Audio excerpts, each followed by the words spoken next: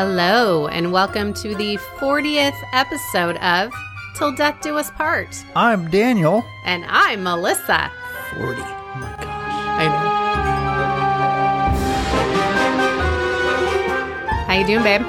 Doing good. How are you doing? I'm better. This week was rough. Sorry.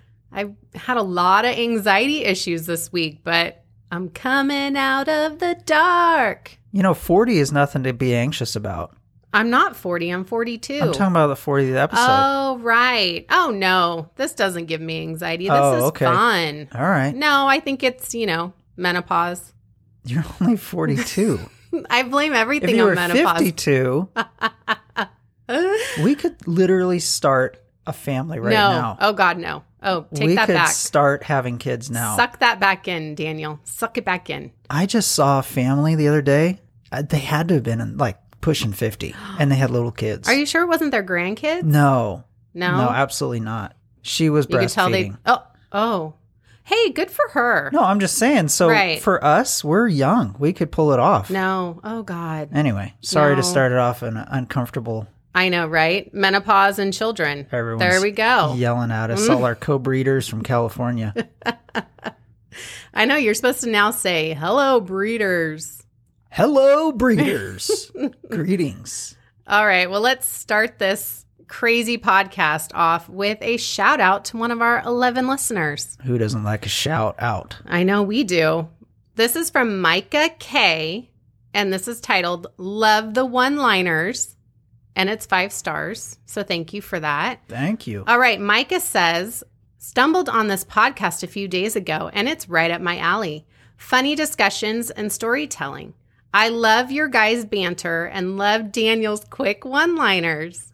I was listening to the most recent episode about Rodney and Daniel's line about him getting molested in prison because he's a young buck and getting a nickname of Ramrod. Had me laughing so hard, my husband had to come in and check on what was so funny. One of my favorites. Thanks, guys. Thank you so much. Wow. Micah, that was awesome. Thank you so much. I'm really glad that he makes you laugh. As long as somebody's laughing, that's fair. I'm laughing. Okay, that's true. Yeah. So thank you, Micah. And we'd love more of these, you guys. I think we only have a couple more left.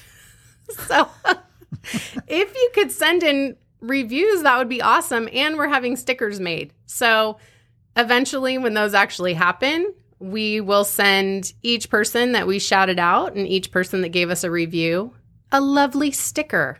I love stickers. I guess people like stickers now. I guess that's a thing. It's like a removable tattoo. Is it? They're not very removable, though.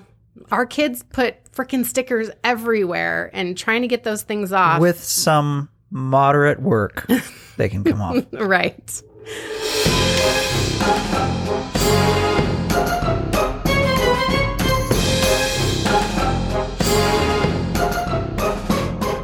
All right, baby. Got some factoids for me? I got something. All right. Lay it on me. Okay. So, back by popular demand, we're going to do more animal love stories. Yes! Yay! Because there's a few left. Okay, let me apologize. These make me laugh. So, if I'm laughing too much, I apologize to all of you. I think this is more for her than for... I mean, people thought it was hilarious. They did. But I don't know that these. it was hilarious or listening to Melissa just giggle her butt off. All right, so people request more adult aerobics factoids. All right. And animal factoids. So here you go. Okay, so I'll start over and say, welcome to more animal aerobic rituals. Okay. All right, let's start off with a banana slug. Banana slugs are hermaphrodites. They can act as both male and female at the same time. Good for them. And on rare occasions, they can mate with themselves. Okay. Yeah. Okay. And then there's that. Their Latin name is Dolichophilus or Dolichophallus, which means giant penis. Which is fitting because they all do have enormous penises, almost as long as their entire body length. What? If they don't choose a mate of the same size, they can get their penises stuck. Leaving them, the only option is to bite off the other slug's organ. That's awful. How jacked up is the animal world? Really, really. So God had a sense of humor. If an attractive banana slug slugs by, and she's just slightly smaller than me, I'll just put myself as first person, first slug, and we decide to go at it. Can't get it back out.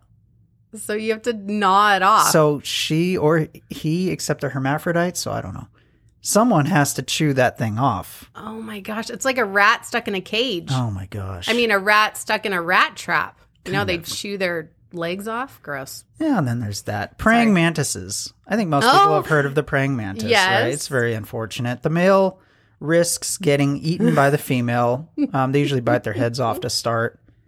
He's lured by the pheromones to the female, so he can't even help himself. He's just just goes near her, and there you go. Males may or may not get to mate before the female bites his head off. Oh, God. Males make up about 60% of the female's diet during the mating season. Oh, my gosh. That's brilliant. Can you imagine? It's just... What, biting your head off? Yeah. I mean, good Lord. Here's an interesting bit of useless information. Females that eat the males appear to lay more eggs. Oh, so sometimes they don't eat them. Yeah. Sometimes they live to mate another day. Yes, not all of them, but some of them manage to mate and get away.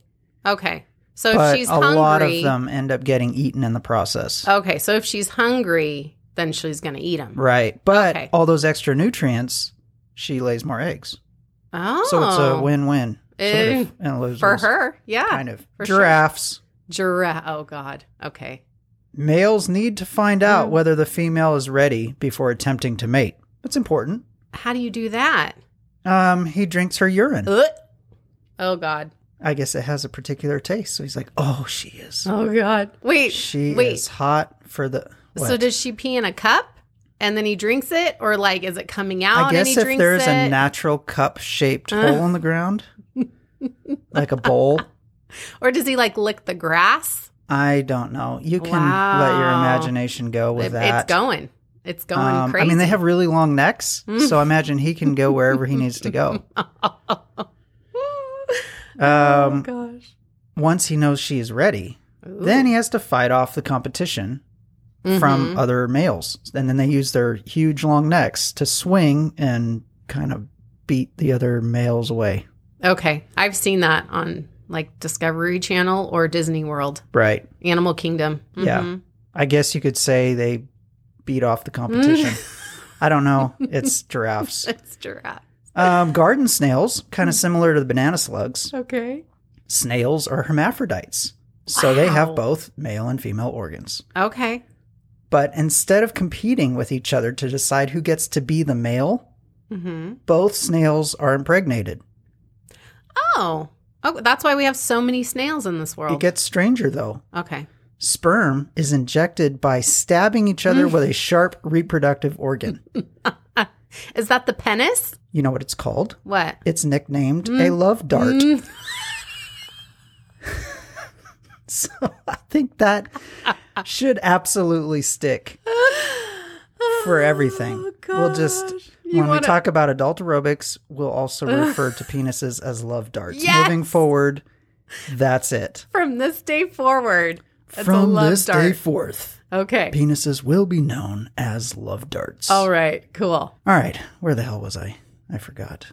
Love darts. Getting repeatedly stabbed takes its toll, and over time could result in death. So I'm thinking next time we see a dead snail, it could be from too much snail aerobics. Oh, yes. Okay. They're just worn out and they die. Yes. Okay. It's kind of like the 85-year-old millionaire with the 22-year-old girlfriend.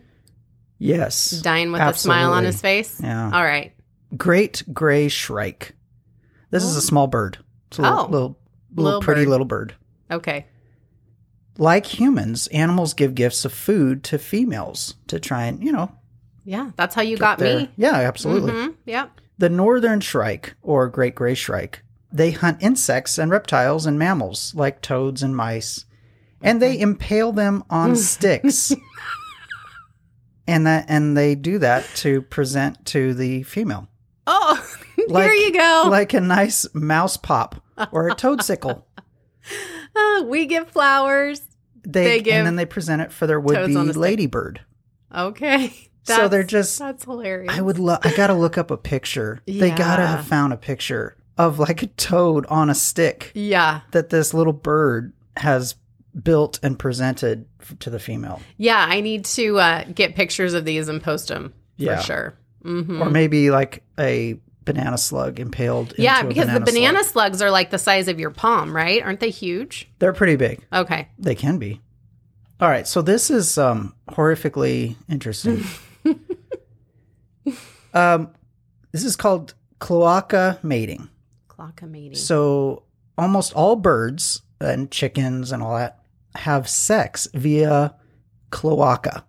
That is the orifice that does everything. It's the poop. It's a butthole.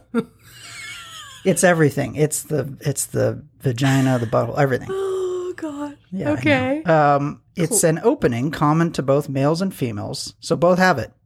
Okay. I did know that birds poop and pee out of the same hole. Right. So that's also the sexual. Right. So it's both fertilization and waste elimination. Out of the same hole?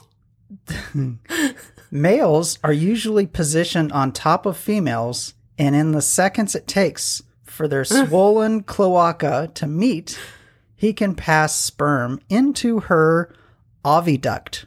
Only 3% of male birds, including ducks and ostriches, actually have penises. Majority do not. So they're basically hole to hole. Oh, yeah. I get it. So there's not actually like an object being inserted into the they just butthole. have to line their holes up and go for it. What? Yes. Okay. I'm floored. All right, so here we go. Here's an interesting fact. Okay. Some creatures, including some turtles, those that dive underwater, rely on cloacal respiration. And that is they absorb water into this, basically their rectum, to get oxygen from the water. And they have air bladders connected to this cloaca that absorbs air from the water. So they're breathing with their butthole. Yes. And then there's that. They don't put that on the little plaque that tells you about turtles at the zoo. No, and if they did, it would be so much better. Why don't they do that? Those are the things that are interesting to people. If you look this up, it's instantly pops up. It's really fascinating. Wow. Here's another one that's interesting. Various fish, as well as some worms and even crabs, take advantage of the constant flow of water through the cloacal respiratory tree, they call it a respiratory tree, of sea cucumbers, while at the same time getting protection by living within the sea cucumber itself. At night, many of these species emerge from the anus of the sea cucumber in search of food. So they crawl into their butt and hide. And then when they're ready, they crawl out of their butt and go look for food. Like that's their home. But meanwhile, there's all this water coming through because that's how the sea cucumber absorbs oxygen. And it's called cloacal respiratory tree of the sea cucumber. What a perfect little habitat. So you wake up and you go, I've got a weird feeling. And then a crab crawls out of your butt. If you're a sea cucumber. See you later. I'm going to go get some food. Talk to you later. Oh, my gosh. That's enough. Funny. All right. That was good. I have learned something new. Yes. Cloacal mating. Cloacal.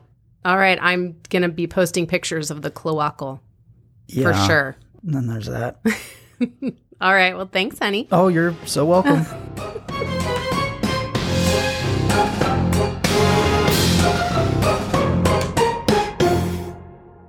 Daniel. Yep. You ready for my case? Sure. All right. This is the case of Bob and Martha Ann McClancy. Okay. I want to show you a picture of Martha, though.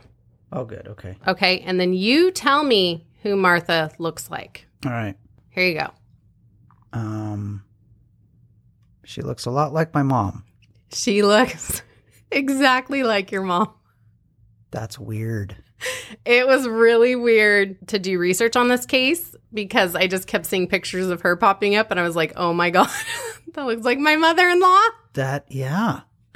Yeah. Oh my gosh. I know. It's her doppelganger. That is kind of creepy. I guess we all have a doppelganger in this world. Okay, so try not to picture your mom when I'm telling you this horrible story. All right. With that, here we go. All right. On May 15th, 2006, in the small and rural unincorporated community of Coker Creek, near the town of Tellico Plains, located at the base of the Southern Appalachian Mountains in Tennessee, a call came into the Monroe County Police Department around 5 p.m. A 52-year-old man by the name of Chuck Kazmarzik had walked into the home of his best friend, 56-year-old Bob McClancy, and found him lifeless and sitting in his recliner. Uh-oh. 911, what is your emergency? In Coker Creek? I just walked into the residence, the McClancy residence. The Mr. McClancy appears to be expired. I can't get a pulse, and he appears to be cold to the touch. Wow. He appears to be cold to the touch. So he either is or... Did you touch him? Yeah. Okay. The 911 operator then asks if he would try CPR, to which Chuck says, there's no point. Oh my gosh. He has a loaded firearm in his hand and a bottle of pills in the other. Well, okay. And then there's that. Chuck then says, within the last 2 weeks, he has had 2 confirmed overdoses, and he was just released from the psych unit at Johnson City, VA Medical Center on Saturday. Within a few minutes, emergency personnel were at the secluded property. Now, I read that in kind of his voice. Right. In that, I wanted you to hear that there was like barely any emotion in his voice. Oh, yeah. Yeah, he just walked into his best friend dead, and there was like no emotion. He wasn't worked up at all. No. That sounds very, very calm. Yes, too calm. Chuck told investigators that he was there to check on his best friend and help with the odd jobs around the house. Police quickly noted that there wasn't any sign of forced entry into the home. Bob McClancy was laying back in his favorite recliner.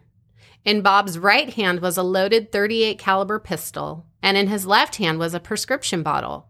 Bob also had white foam around his mouth, which is an indication of an overdose.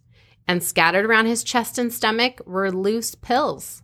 Police also saw a do not resuscitate order signed by Bob on the kitchen counter, and it looked as though it had been strategically placed for anyone to easily find.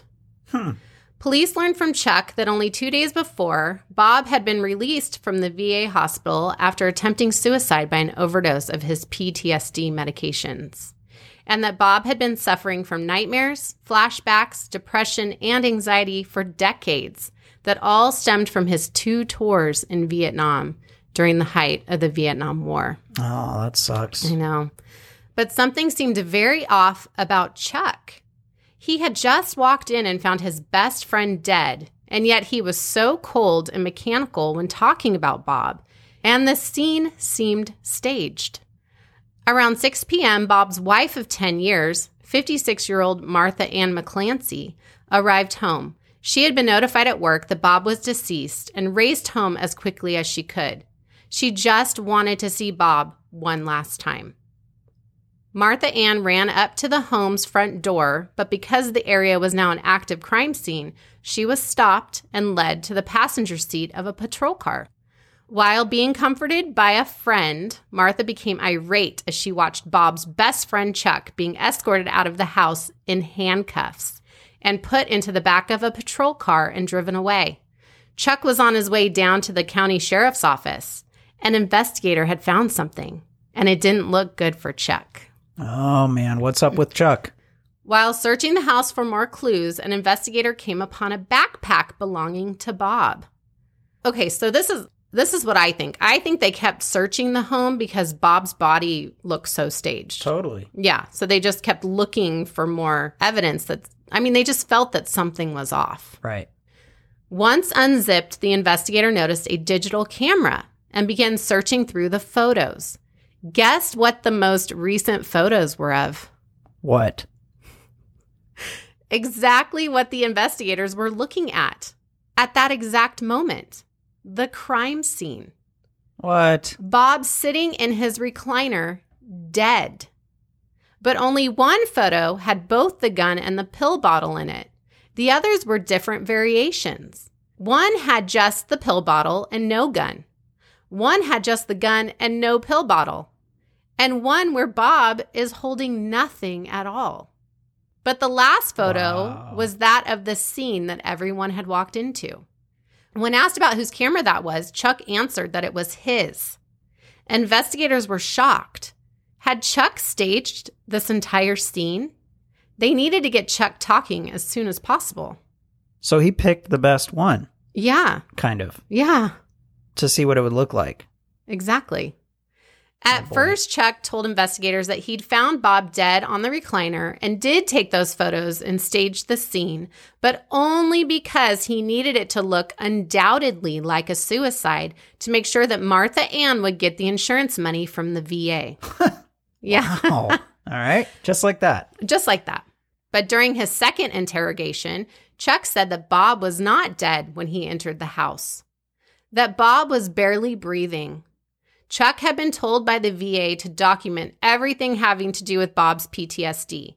Chuck, not thinking Bob was going to die, staged the scene so it would look like a suicide attempt and that Bob might receive more help and benefits if pictures from the incident were shown. What? He literally watched his friend die and then called 911. Like, he's saying his friend is alive while he's staging this scene. Oh my gosh. Right. And then, oops, I didn't act on this and my friend just died. Wow. With friends like him, you don't need enemies. Exactly. Holy crap.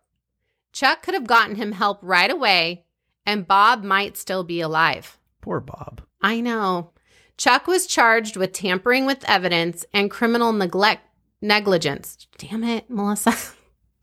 And criminal negligence. But the case against Chuck never made it to trial because the photos were found by the Monroe County Sheriff's Department without a search warrant. And since the camera was Chuck's and not Bob's, investigators needed a search warrant to look through the photos on the camera.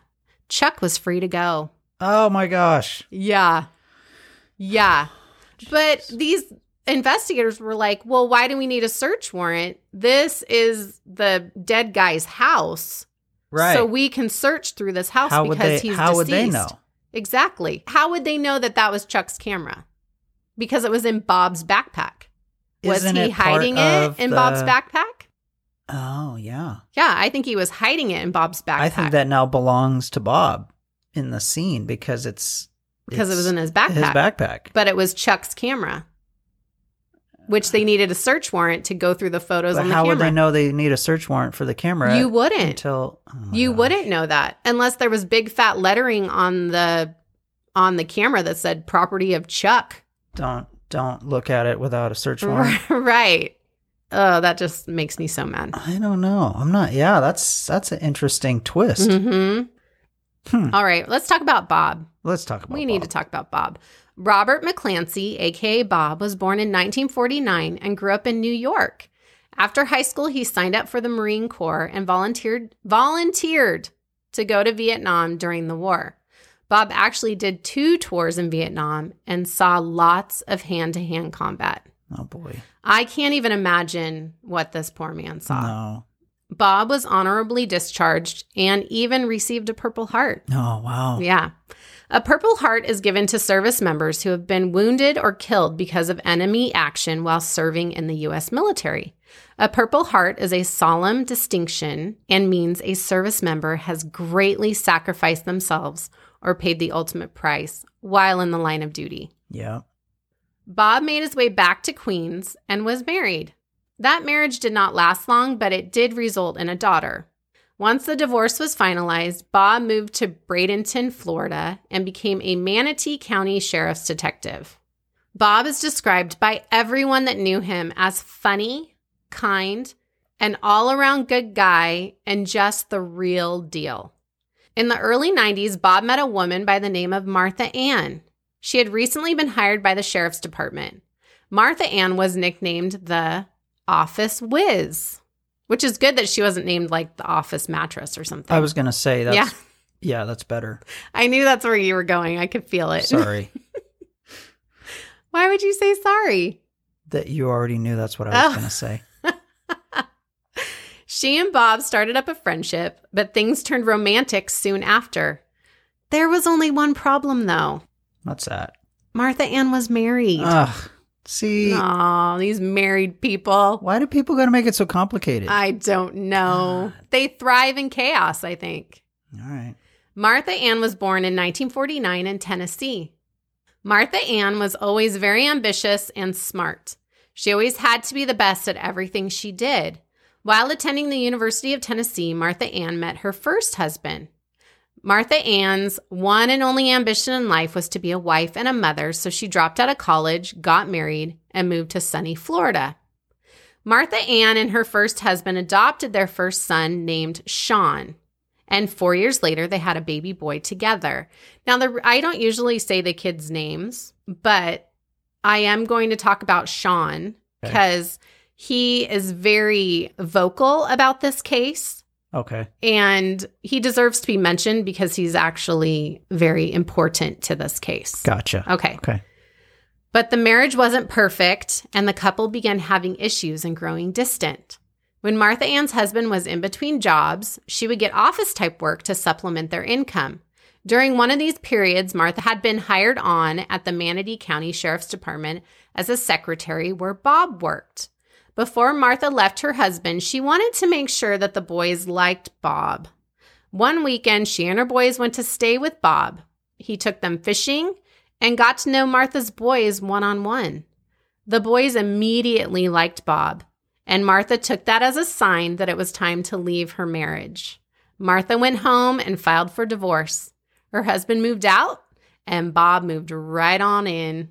So while she's married, she's like, hey, kids, I want you to go meet someone, and he's going to take you fishing. And if it turns out well, Dad's moving out, and he's moving in. How's that sound to you? Yep, that's exactly what happened. And the boys were older. So they knew. Not teenagers, but like where they would remember that. So they knew this was probably a replacement for their dad. Yes. Sort of. But the thing I want to say is that when Sean talks about Bob, he talks about him with such admiration and love that he was not just a stepdad, he was a bonus dad. Right. And like Sean says that Bob taught him how to be a man. Bob was very instrumental in molding these two boys into the wonderful men that they are now. Right. So props to Bob. Okay, but I also think that Martha Ann is a overlapper. Oh, totally. Yeah. And if anybody doesn't know what an overlapper is, you will now because I'm going to tell you. But it's a person that goes from relationship to relationship, but they overlap. So they want to make sure that in leaving the current relationship that they're in, that the grass is greener with this other person they're interested in. I think that's more true of women than men. I think so too. I think women are more overlappers than men are. Totally. Men just cheat. Not all men. A small amount of men will just cheat to cheat, right? Okay, but women tend to cheat as an overlapper to make sure that the next relationship is better than the one that they're in. They're cheating with a plan. They're Yes. Yes, you get it. Like men think with their head, women think with their real head.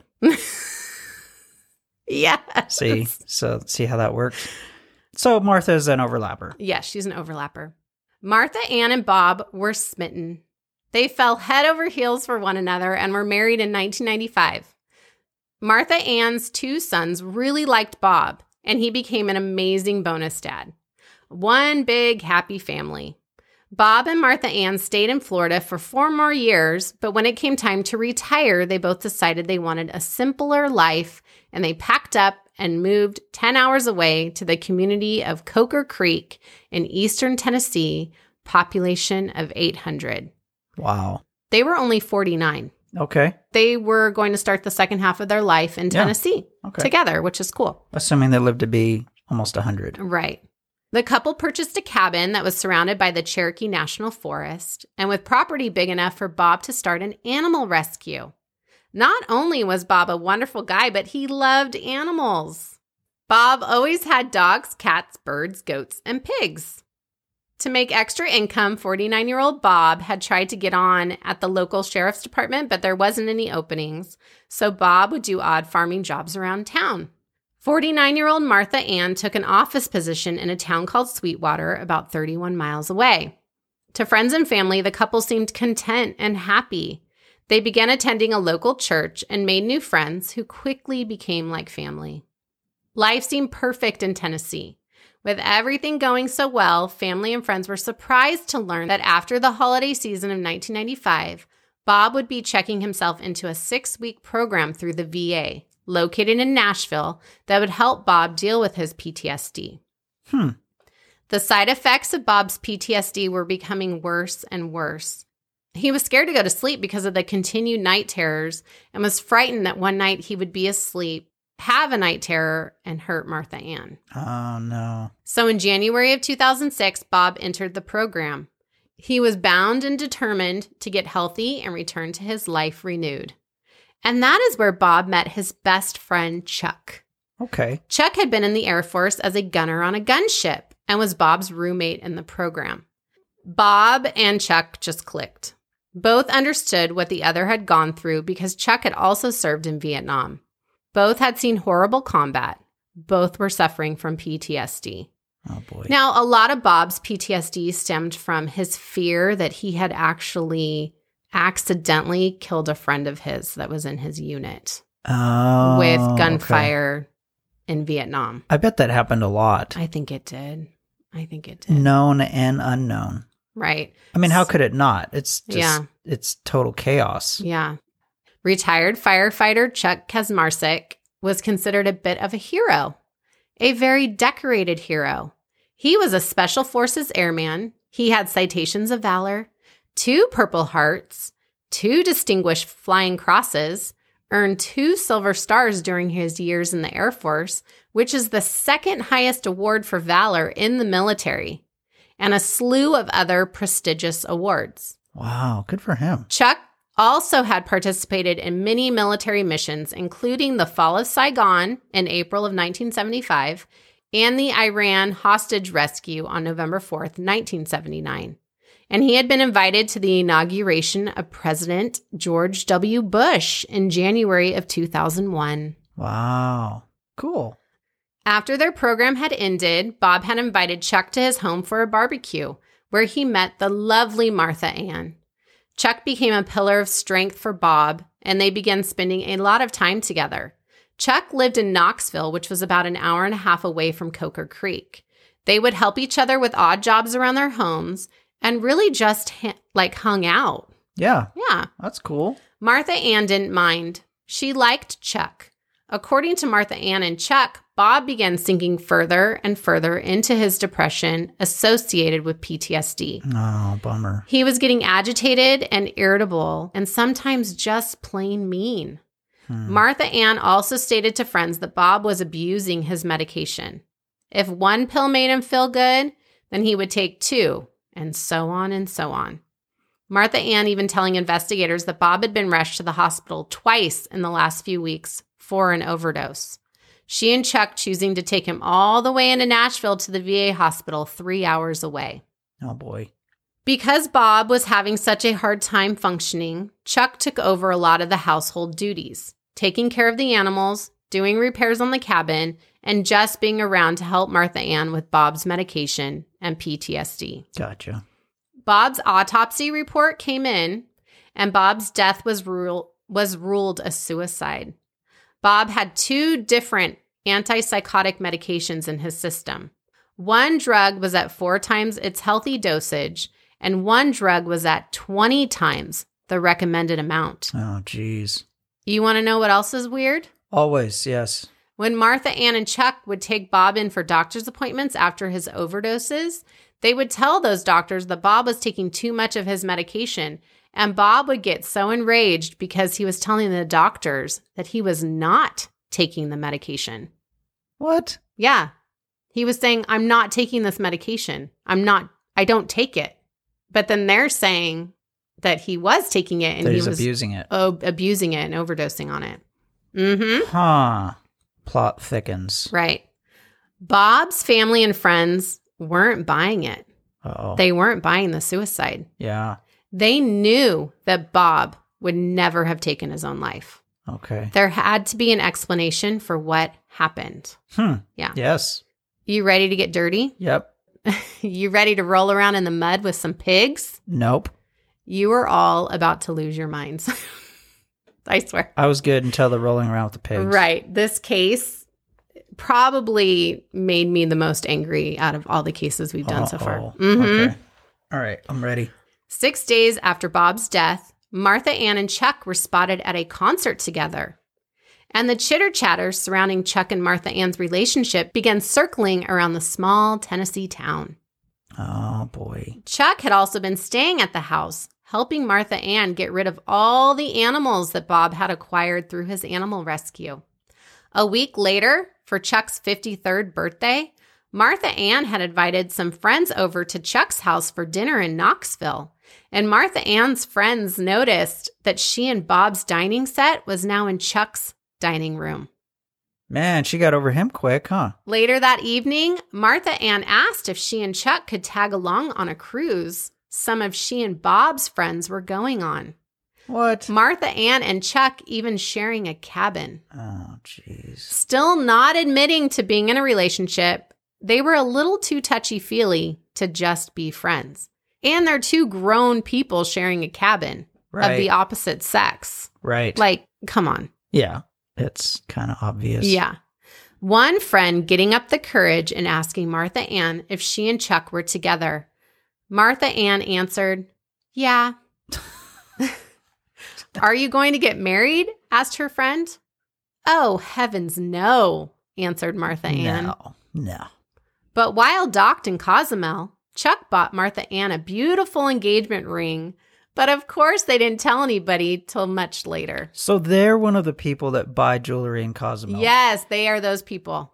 And probably had matching T-shirts, Senor, you want a ring for your pretty wife? Heck no, I don't want a ring. Are you serious? No. Oh, my God. Maybe a margarita. No rings. Oh, Thank boy. You, Sorry, go ahead. Honestly, though, the friends approved. They liked Chuck, right? Yeah. He was good to Martha Ann, and who better to take care of her than Bob's best friend? 5 months after Bob's death, Chuck and Martha Ann eloped in Las Vegas, Nevada. All right. Mm-hmm. Soon after the wedding, Martha Ann told friends and family that she had met a man in the FBI, and he had hired her as his secretary in Washington, D.C., and that she would be accompanying. How do you say that? Accompanying. And she'd go along with him. She'd go along with him on secret missions out of the country. What? Okay. Okay, Martha Ann. Hold on. Holy crap. Okay, so she bounced off of Bob onto Chuck. Mm-hmm. And now she is bouncing off of him, not really, but onto another guy in the FBI. Right, but their relationship is just like purely work-related. Work-related. Boss and employee. Okay. Yeah. Missions out of the country. Yeah, secret missions. Secret missions. Like Mission Impossible. Wow, that's exciting. Yeah, definitely. I want to go. Martha Ann soon rose the ranks and had transferred into the State Department. She now had access to a limo, 2 passports, a government pension, and would be flying on Air Force Two with the vice president. What? Who was Dick Cheney at the time. Are you serious? Dick Cheney. Whoa. Okay, so within 2 paragraphs, right, she goes from an 800-person little tiny podunk town. Right. Husband mysteriously suicide, PTSD medication. Overdose. Gets remarried. Mm-hmm. To his best friend. And now she's on Air Force 2 with Dick Cheney. Yeah. I mean, they're going up in this world, right? Did she go hunting with him? Sorry. All right. Oh, that wasn't in any of the information. But it wasn't. Sorry. That was classified. I couldn't help it. So if anyone needed to get a hold of Martha Ann, she might not get back to them for a month or two. In their spare time, Chuck and Martha Ann would travel around the country in their $350,000 custom motorhome, visiting military facilities, presiding over ceremonies and dedications, honoring the troops. Chuck would ride in veterans parades all over the country, and being the most decorated of all the veterans, he would get top billing. So like if there was a float, he would be at the very top of the float. Oh my gosh. Yeah. Good for you, Chuck. Man, she pulled it off. Didn't she though? Chuck would give speeches at high schools showing off all his medals, attend Air Force and Vietnam veteran reunions, would give seminars and speak at veteran events retelling his experiences in the military, and Chuck would even attend funerals at Arlington Cemetery and present the widow with an American flag honoring the fallen soldier. What an amazing honor. Man, okay. What an amazing honor to be able to give the flag. That's crazy. Yeah. Chuck had even reconnected with the men he served with at a reunion of his AC-130 gunship unit called the Spectre Association. His fellow servicemen were shocked to see all of Chuck's ribbons and medals.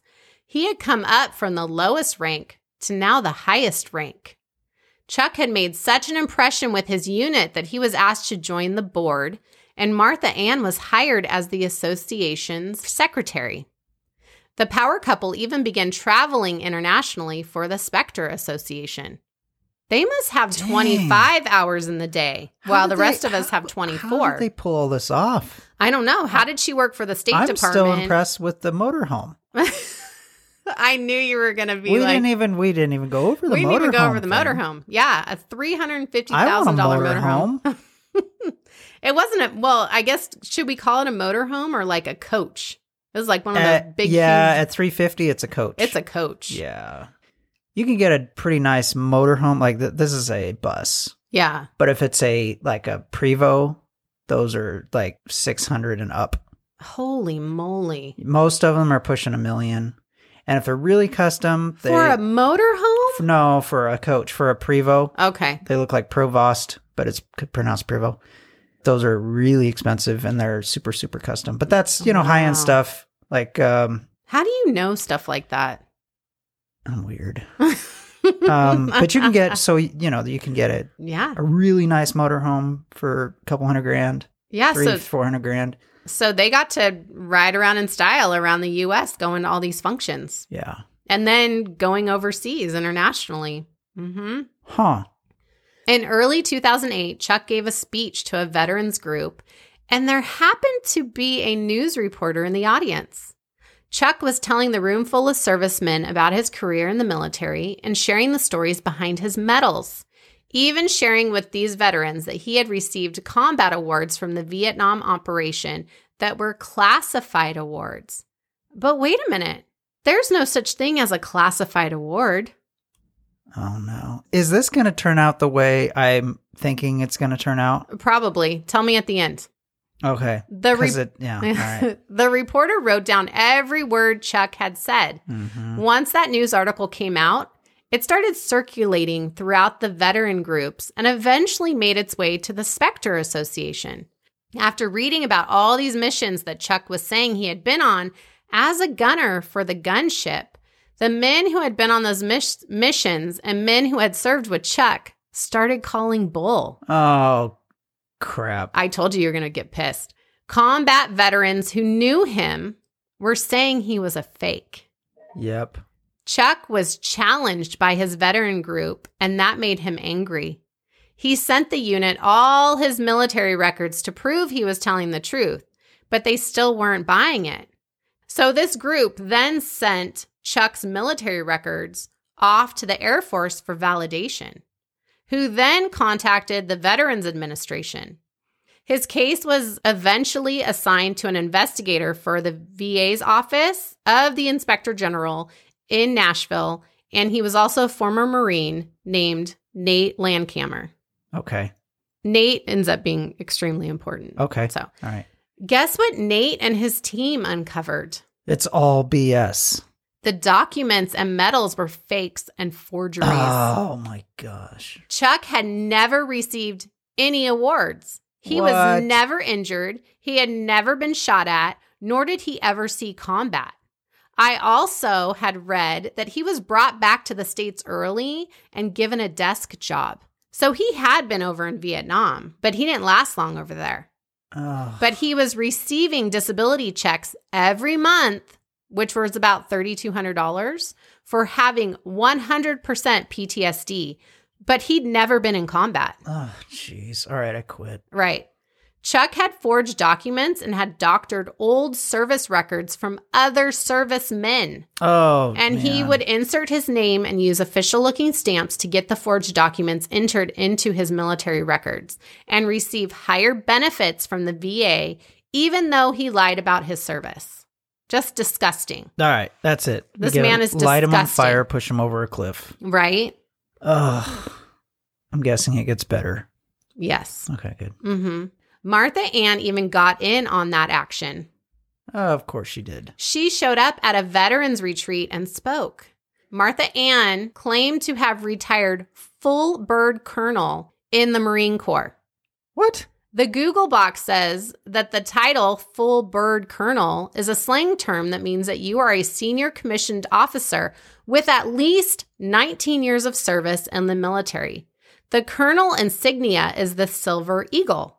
For this reason, a colonel is sometimes referred to as a full bird colonel to distinguish from a lieutenant colonel who is one rank below.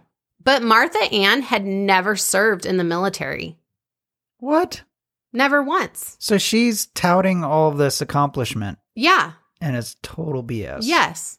She even claimed to have seen combat and would show off her Purple Heart that she claimed to have gotten working at the Pentagon during the 9/11 attacks. People like this deserve to die in a fiery car crash. You know whose Purple Heart that really was? Oh, God, whose? It was Bob's. Bob had earned Bob had earned that Purple Heart, putting his life on the line for this country. And she's taking it around this country, telling people that it's her Purple Heart for surviving the 9/11 attacks on the Pentagon, that she was there. She's telling people that she was there. Just disgusting. Martha, I'm going to punch you in the face. Okay, go ahead. Sorry. I know. Because Chuck and Martha Ann were bringing in about $10,000 a month from veteran benefits and were claiming disability caused by years of military service, the couple were put on surveillance. Good. Yeah. About freaking time. Martha Ann was claiming that she was wheelchair bound because of a bad back, but she was recorded walking around normally and working for hours in their front yard. She would be picking up huge rocks and moving them and bending over. Of all things to claim, why would you claim you're wheelchair bound? Because really you get more hard money. No, I get that, but right. Then you have to be in a wheelchair. Right. You have to fully put on a show the entire time. Right. But they weren't. And this was just about money, you guys. It would be easier to just claim that you're incontinent or something. Right. That you wear a diaper. Yeah. Or ED. I would just claim ED. Erectile dysfunction? Yeah. Okay. Because then no one could prove it. Sorry, go ahead. Anyway. Oh, gosh. But Chuck was also claiming that he was in a wheelchair and was housebound and unable to feed himself, shower, or wipe his own butt. Okay, and that so is this couple going out on stage in wheelchairs? Yes. No. They weren't. No, let me finish. Sorry. Okay. Oh my God. I know. Right. And he said that Martha Ann was his full-time caregiver. Sure. Okay, but she's supposed to be in a wheelchair all the time too. Same with him. Yeah. So how is she his full-time caregiver? Okay. But they have recordings of him walking around, doing yard work, and pressure washing the driveway. Sure. Here's what's funny. You ready for this? So they would have to go in every few months to the VA facility just to have checkups and talk about what's going on in their lives and all that kind of stuff, right? So they have video recordings of Martha bringing Chuck to his appointment, and she's jumping into the bed of their truck to get out this heavy wheelchair, lifting this heavy wheelchair, putting it on the ground, and then lifting him out of the seat because they're putting on a show because they're at the VA office, and wheeling him in this wheelchair into the offices, right? And then 2 weeks later, it would be her appointment. So then he would do the same thing for her. I swear. Oh, my God. I swear. Because they only had one wheelchair. They shared one wheelchair. I know. This is crazy. Here's the bigger picture. Okay. Aside from all of this. Right. How much fraud goes on a day-to-day basis like this? A lot. It's got to be astronomical. A lot. That's all I'm thinking about right now is these people took fraud to a whole new level. Oh, yeah. But scale it back. How many people are just claiming to just have little things and getting it? That's a lot of people. A lot. That's why I'm always driving around going, how the hell do people afford all this stuff? And they're sitting in their houses all day. Okay, sorry. I don't want to get on so I'm pissed already. I know. Go. I knew this was going to piss you off. Oh, my gosh. Yeah. Okay. In July of 2012, Chuck and Martha Ann were called down to the local VA offices together purposely. Nate did this on purpose. Mm-hmm. He called them down at the same time because he wanted to see what they were going to do. Okay, so Martha Ann was in the wheelchair. She got to be the wheelchair one. Okay. And Chuck walked in with a cane and a walker with a knee brace and carrying an oxygen tank. Oh my gosh. Are you serious? I swear. And they got some poor sucker to push her in the wheelchair. Mm-hmm. Yep. Isn't that crazy? You know what I would do? What? I would push them out of the wheelchair and release a dog and see how they react. You like know what a mean dog? They jump up and take off running. Yeah, and probably. Be like, and done. Yep. And you're a fraud. All right. Well, the couple were separated, questioned, and confronted with the evidence right then and there. They both confessed and admitted to the fraud. They were arrested that day on 8 federal indictments. They both pled guilty. In early 2013, Chuck was sentenced to 30 months in a federal prison. That's it? Yes. And Martha Ann received 20 months in a federal prison. I know. I know. That's it. All right, mm-hmm. After Martha Ann's conviction, though, she was ordered to pay restitution, which meant selling she and Bob's retirement cabin. Martha Ann signed over power of attorney to her oldest son, Sean, who was now living in Tennessee with his family. As the house was being cleaned out and getting ready to be sold, Sean found his mom's laptop and decided this would be great to give to his kids. He began cleaning it out and making sure there wasn't anything on that laptop that the kids shouldn't see. Sure. Like any dad would do. Mm-hmm.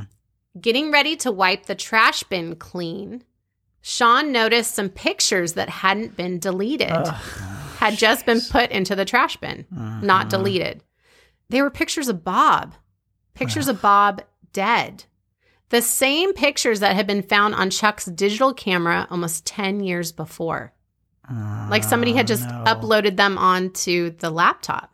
The pictures that were inadmissible in court because they were discovered without a warrant. Gotcha. Sean had never seen the pictures before, but he knew in his gut that he had discovered something very important. He called the local sheriff's department and then called Nate, who was the investigator from the Veterans Affairs. Right. And Bob's case was immediately reopened because that was just really suspicious. Of course it was. Yeah. Yeah. Sean agreed to cooperate with the investigation and have a taped conversation with his mom from prison. He asked her what she wanted him to do with the photos he had found on her laptop. All she said was, delete them. Oh, jeez. Everyone listening in on that conversation knew at that moment that Martha Ann had something to do with the death of her husband, Bob. Of course she did. Yep. Now it was time to talk with Chuck. What's up, Chuck? Yep. And oh boy, did Chuck sing like a canary. Chuck's a wimp. Sorry, I don't like you, Chuck. Heck no, because he's faked being a hero. He's a horrible person. He told investigators that Bob's death was not an accident or a suicide. Martha Ann had murdered him. And then there's that. Their affair had started a month before Bob's death in April of 2006. Bob was a homebody, and Chuck liked to travel and see the world. So that intrigued Martha Ann. Sure. She was done being stuck at home. But divorce was out of the question. Why? Because she wanted Bob's military benefits and the house. It was all about money. Okay. 100% about money. All right. The only way to get those was to kill him.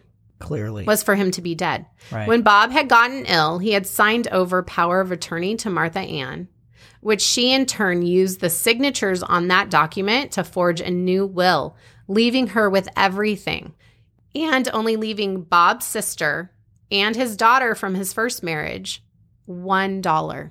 Oh, gosh. To which Martha Ann made sure to mail out after Bob had died with a note that read, "Bob wanted you to have this." I would have... what a disgusting human being. I would have done. I would have done something terrible.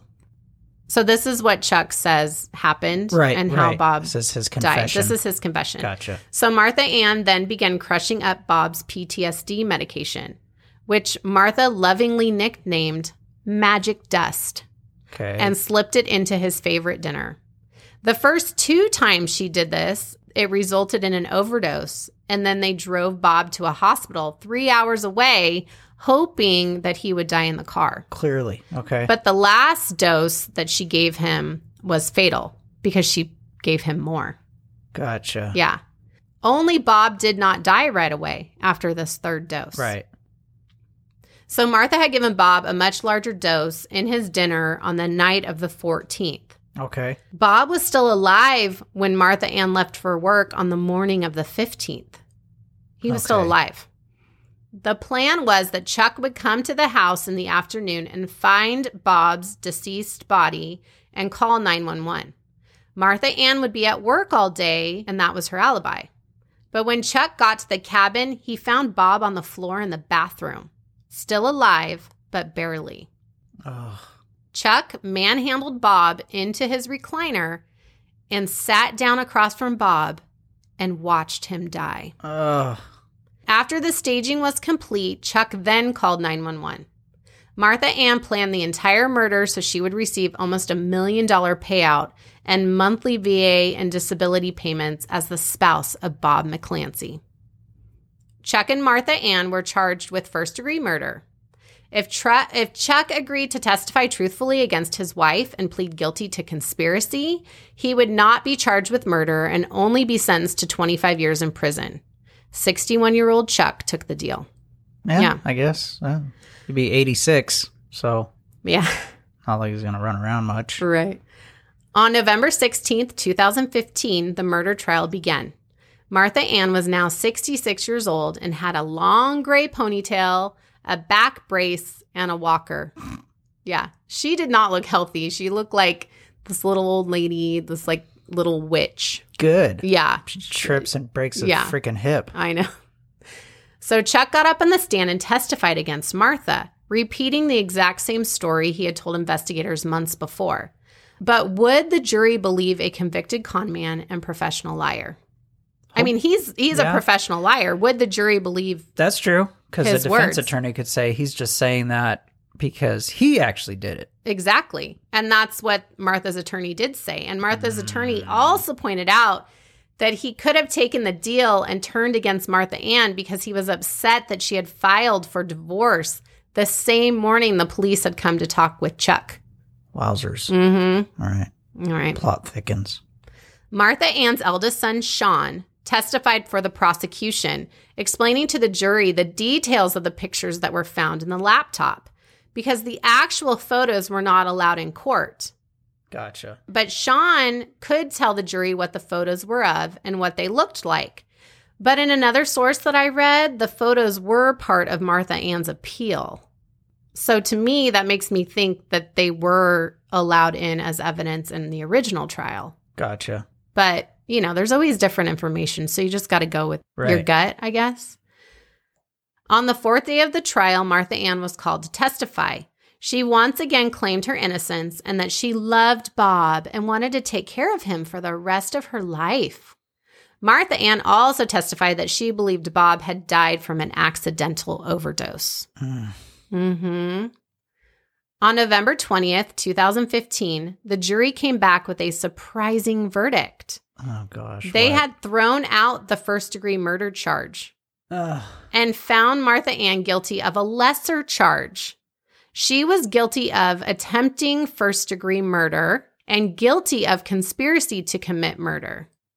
I was so confused when I read that. Okay. He died.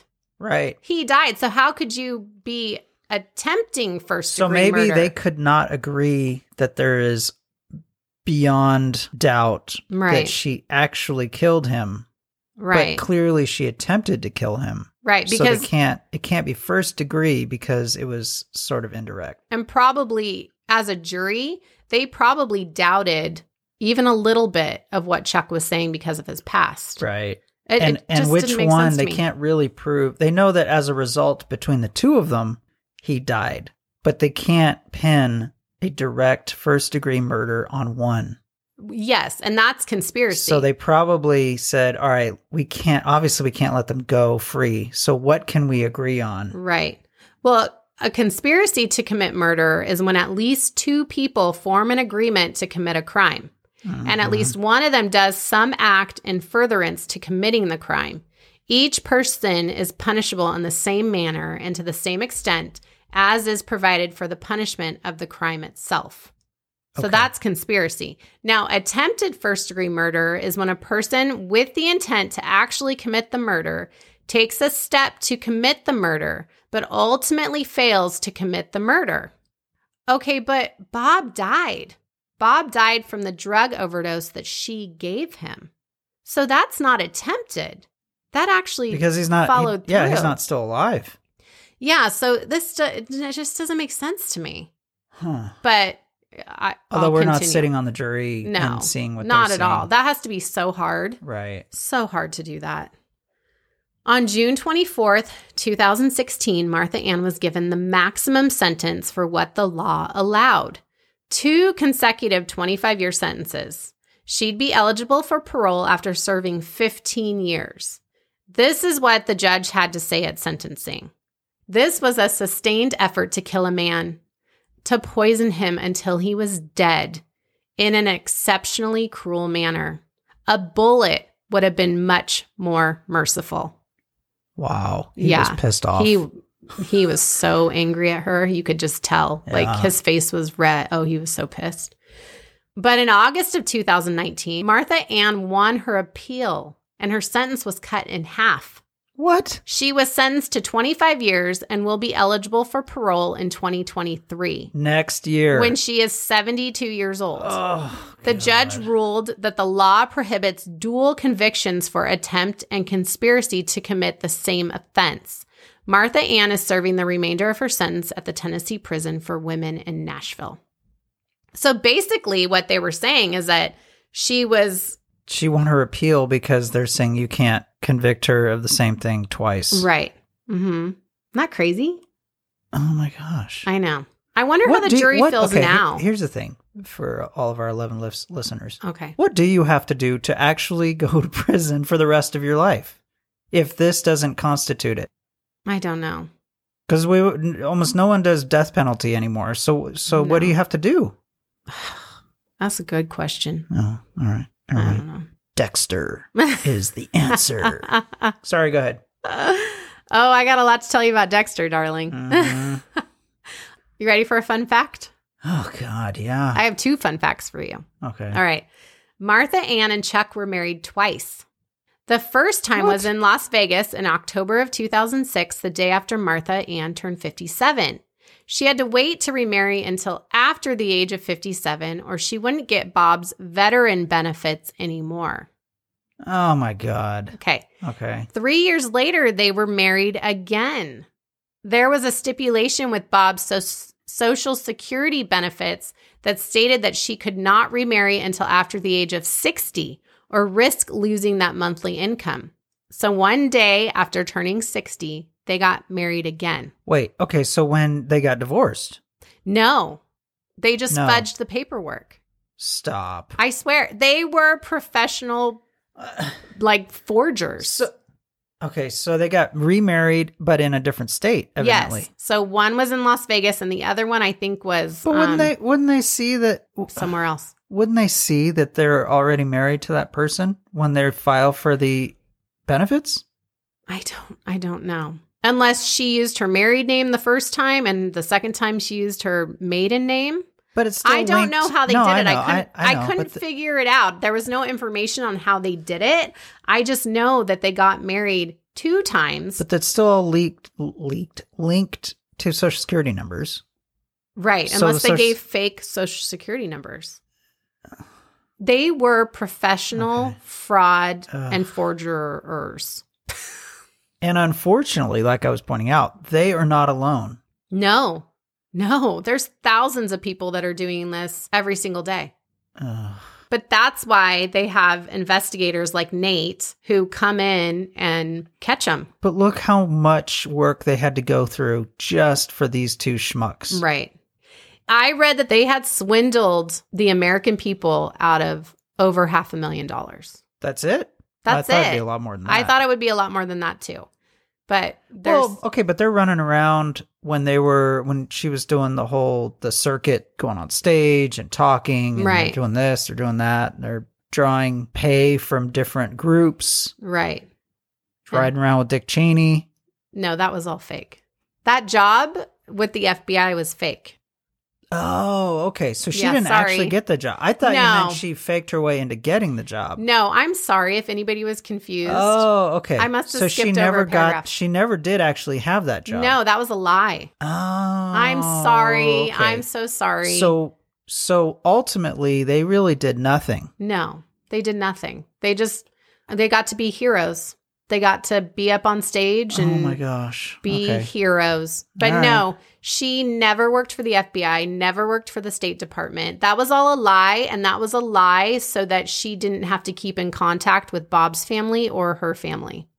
Gotcha. Okay, that makes sense. Because they would call her or email her. That's why hey, I got a super secret 007 job. And I might not be able to get back to you for 1 or 2 months. So it kind of gave them the freedom to do what they wanted to do without people asking questions. Super deep undercover. Right. Mm-hmm. So yes, that was all fake too. Their entire life was fake. These were 2 people that I have no idea how these 2 people came together. How does that happen? These 2 people with no conscience and no soul find each other and do this. You want to hear my observation of all this in general? Well, hold on. Okay, let me say one more fun fact. Fun fact. And then you can tell me your observation after this. All right. Okay, another fun fact. You know how I said Chuck was a retired firefighter? Yes. Okay. Well, he was, but he was also a suspected arsonist. Yeah. In 2001, Chuck was brought up on arson charges, but they were dropped. The judge in that case did ask Chuck to seek counseling. He was suspected of starting numerous fires, then reporting them, and then helping to put them out. He was a hero. Oh, I think Chuck had some sort of hero complex. Oh, my God. He wanted to have the acknowledgement and the admiration of being a hero. That's job security for a firefighter. But it's a fake hero. Right. Mm-hmm. He's just full of crap. What a giant steaming pile of crap. Yes. Chuck, I hope you're not treated very well in prison. What ultimately happened to him? He's in prison. Stood with the original, his plea deal was? Yeah, so he's in prison because he was already convicted years. on and said, all right, and he agreed to a conviction of 25 years. Yes, for conspiracy. In order to testify against her. So he's got 25 years for conspiracy. Gotcha. Yeah. So he can't appeal because he already basically agreed to that. Yeah, he accepted the deal, so there is no pleading. Wow. Yeah. All right. He's going to walk out of prison a completely different man. Yeah. He won't be walking out of prison. He'll walk out, but he can't hold anything in. What's his diaper? What's his prison name? I would say I would just nickname him "What's Up, Chuck," because everything is up, Chuck. In prison. I thought you were going to say "Up the butt, Chuck." Okay, I could say that too. Yeah, good. Oh my gosh. Okay, so Daniel, what did you think of my case? Oh God. I know it's a lot. It's just people are horrible. So what's your observation? My observation is, do you realize that everyone's doing these things, these murders, these conspiracies, and in reality, all they're trying to attempt to get is the equivalent of, say, $1 to $2 million at the most of essentially like a retirement account.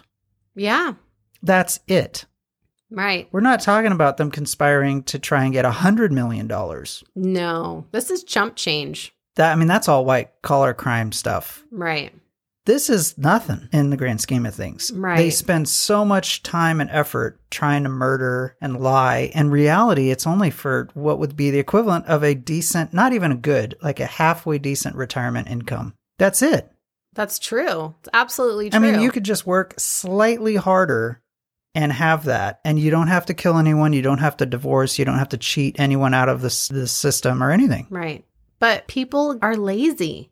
But they don't want to work that hard. They went through all this effort and work to literally get not even $1 million. And even in the end, they didn't get that. Right. And to forge and everything. Their life's ruined, and they ruined all these other people's lives. Yes. And took the life of a decent, great guy. Great American hero. So the moral of the story is, if you don't like someone, just divorce them and leave them and do something else. Yes, please. Ugh. Divorce is better than murder. Oh my gosh. Unless I'm murdering Daniel. Right. No, I'm not going to murder you.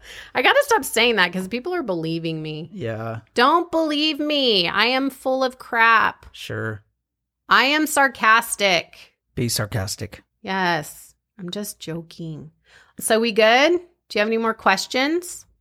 No. I'm kind of embarrassed that I skipped over that part where I said that everything that she had claimed was fake about her FBI job. No, that makes sense. I know, but I'm kind of embarrassed. Didn't catch that right away. Okay. Hopefully our 11 listeners aren't disappointed in me. Because that would have made quite the news. It would have. For a vice president to have been basically swindled and conned.